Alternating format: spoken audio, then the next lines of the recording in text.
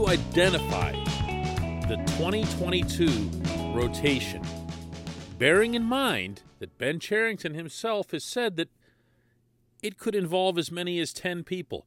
Go ahead and name like even half of it. Good morning to you. Good Wednesday morning. I'm Dan Kovacevic of DK Pittsburgh Sports. This is Daily Shot of Pirates. Comes your way bright and early every weekday if you're into football and or hockey. I also offer up daily shots of Steelers and Penguins where you found this. I can get you off to a little bit of a head start, and not necessarily in a good way, because Roansy Contreras is not going to open the year in Pittsburgh, barring some significant change in the labor agreement that stops rewarding teams for burying guys in the minors longer than they need to be buried there. He still has a Super 2 issue to resolve, and I would expect him to open up in Indianapolis, maybe regardless of Super 2. But for the rest of the group, who are you looking at? JT Brubaker's going to be back. Gave up a zillion home runs. Is he automatic? I think so. They might not. Miguel Yajure, best off-speed stuff in the entire system. Really impressed people last spring. Was hurt most of 2021. Lock for the rotation? Heck no. Bryce Wilson showed some promise after coming over from Atlanta in the Richard Rodriguez trade. Enough to be a lock? No, not really. I mean, unless it's 10 deep for real. Will Crowe ended well. Didn't do much of anything before that. Really didn't show much stuff until he started really locating and pinpointing a dynamic changeup that really altered the way his season had been going. But again, awfully late. Mitch Keller, I'm not ready to put anything on Mitch Keller.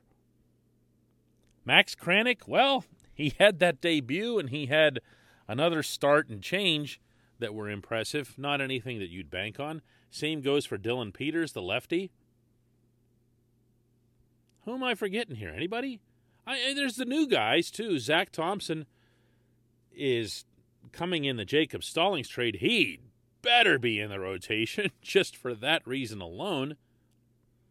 Jose Quintana, the free agent that they picked up, has been told he's going to at least be allowed to compete for a spot in the rotation. And you and I can do this back and forth into infinity. I'm sure I could come up with a couple other names to throw into this mix. But it's impossible to project any component of any roster, maybe most of all a roster like the one in Pittsburgh, because we just don't know where this collective bargaining agreement will take things. This portion of Daily Shot of Pirates is brought to you by our friends at North Shore Tavern. That's directly across Federal Street from PNC Park. It's home of Steak on a Stone, an eating experience, underscoring the word experience. The steak is brought to you partially cooked on an 800-degree stone, and you do the rest. It's a ton of fun, it's a great meal, and it's a baseball atmosphere like no other in Pittsburgh. North Shore Tavern, right across Federal Street from PNC Park. If that sounds like a cop-out, whatever, hey, that's the state of baseball right now. I didn't invent that. Just trying to describe it. If the Pirates were to find out that they'd be forced to spend up to a salary floor, and to repeat something I've been saying the last couple of days on the show, that never happens in a transition without some kind of grandfathering period. So no one would go from wherever the Pirates are right now, $40 million, to instantly $100 million. It's actually really, really difficult to do unless you get weird, okay? And I don't think they want anybody doing that. But you'd have to go up. You'd have to begin the process of going up. And logic from there would dictate, where would you spend the money? Where would it be put to best use? If you saw baseball adopt a salary cap type system, like the one the owners have put forth in their only proposal to date to the Players Association, which, by the way, the union walked away from, then you would see the middle class of pitching become available to them. You still wouldn't see them, I don't think, partaking in, bidding for Max Scherzer or whatever. But you would see them completely capable, maybe, don't laugh at this, more capable than other teams of being able to bring in someone who's, in the $10 to $15 million range. And see, right there, I felt it. I just lost you. I know what just happened here. You heard that figure, and you heard me throw it out there casually, and you went, oh, come on, man. Would you get off that salary cap, that nonsense? And I can tell you that I've been here before. I lived it in 2004 with the NHL lockout, the last major transformation in professional sports from the older system to the cap type system. And it is jarring. Things you never dreamed possible as an observer of a given franchise like that become not just possible, but mandatory. So if you're Ben Cherington and you're looking at that rotation and all those names I just read to you, and someone tells you, hey, Ben, they just passed this CBA here, and you've got to get the payroll from $40 million to $70 million before anyone shows up in Bradenton. Where do you think he's putting the money? Where do you think he's going to invest most of that available space? Yeah, it's going to be pitching. I'm not saying they don't have other needs. I'm not saying they wouldn't benefit from adding a first baseman, a corner outfielder, or 5. Certainly a backup catcher. Some bullpen help. But realistically, you're talking about another starting pitcher or 2. And then you can take the rest of these guys and start moving them around a little bit into roles or levels in which they belong. You might be able to say, for example, okay, Dylan Peters, lefty, gets some people out, doesn't really profile as any kind of long-term starter or anything. Maybe he's somebody that you add into the bullpen mix. You start looking at them a little bit differently once you start bumping people down the depth chart. And the reason I'm focusing on one signing instead of multiple signings is something that Cherington himself said, and that is that if and when they bring people in as free agents, and they've already signed 2 between Quintana and the catcher Roberto Perez, the last thing they'd want to do is block roster spots off and keep younger players from having a place to play when it's their time, when they're ready to be promoted to Pittsburgh. So you get yourself one really good player, from that middle stack, if you want to call it that. One of those guys, the 10 to 15 million guys. Bring one of those in, set the tone for the rest of the group, make sure you've got a hole for Contreras and Yajure and anybody else who might open the mythical 2022 season and make their way up to Pittsburgh. Yeah? A little more plausible now? No? Still not buying it? Whatever. Okay, we'll be back We'll do just one question after this.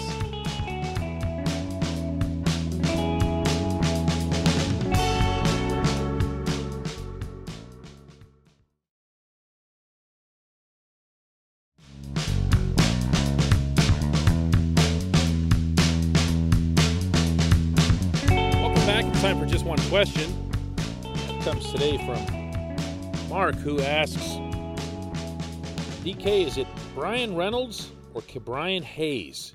Whose team is it? With a vocal leader in Jacob Stallings gone, who will step into the veteran leader role and be the quote-unquote face of this very young squad?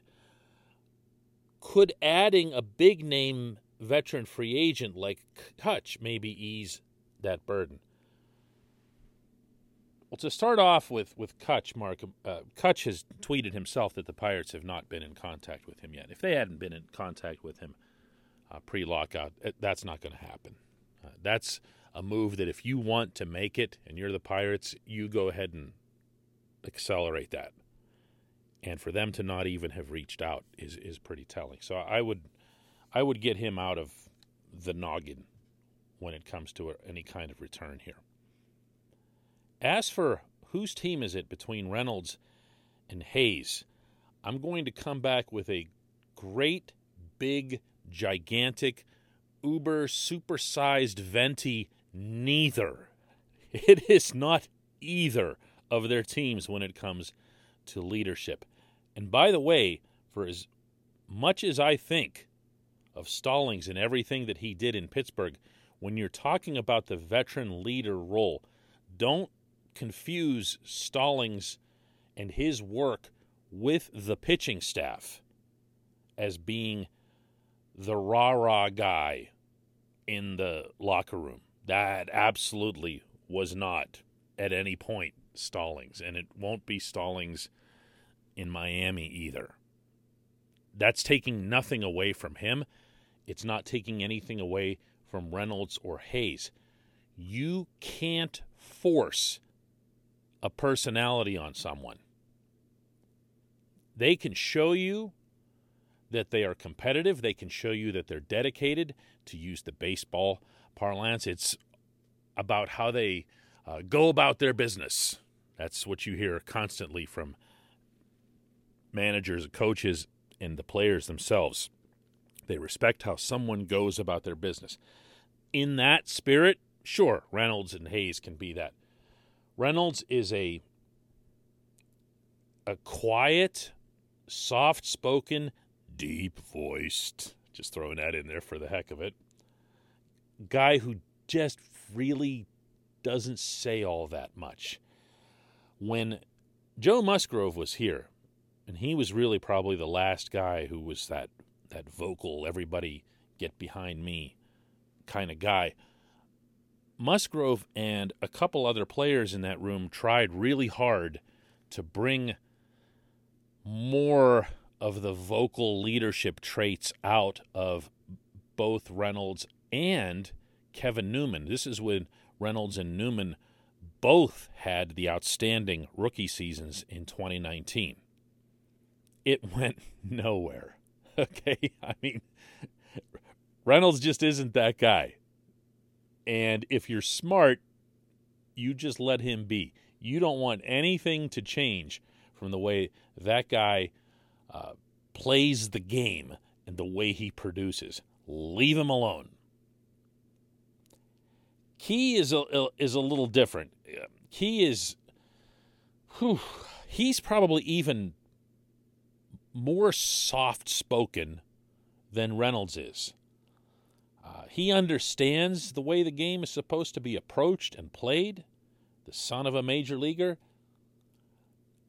and he's into all of the various team bonding type things, but he's not ever going to be the one to stand in front of the room and let people hear it. He's not that guy either. I strongly suspect that this team doesn't have that player yet. And if it does, neither the team nor the player himself is aware of it. when you go back to 2021, and I understand nobody wants to hear who were the great locker room leaders or a team that lost 101 games, but the question was posed, so I'm trying to answer it. Tyler Anderson was that guy through the better part of the first half of the season before he was traded. But, he wasn't around even till the end. You had guys who were loud and visible in Wilmer Defoe and Steven Brault. But we're talking about Wilmer Defoe and Steven Brault, neither of whom is on the team right now either. The only player that Derek Shelton would mention over the course of a season as being that type, the inspirational type, was Defoe. So I don't know that this player is here yet, and I don't think we have to try to anoint anyone in the interim. When it happens, it happens. If you want me to throw a name out there, though, who I think might fit that bill, and this is a great big might because he hasn't been here very long, but he definitely has the personality for it, is Michael Chavis. This is a really, really loud dude who makes himself seen and heard and everything else and says all the right stuff. So we'll see. We'll see how that goes. I appreciate the question. I appreciate everybody listening to Daily Shot of Pirates. Let's do another one tomorrow.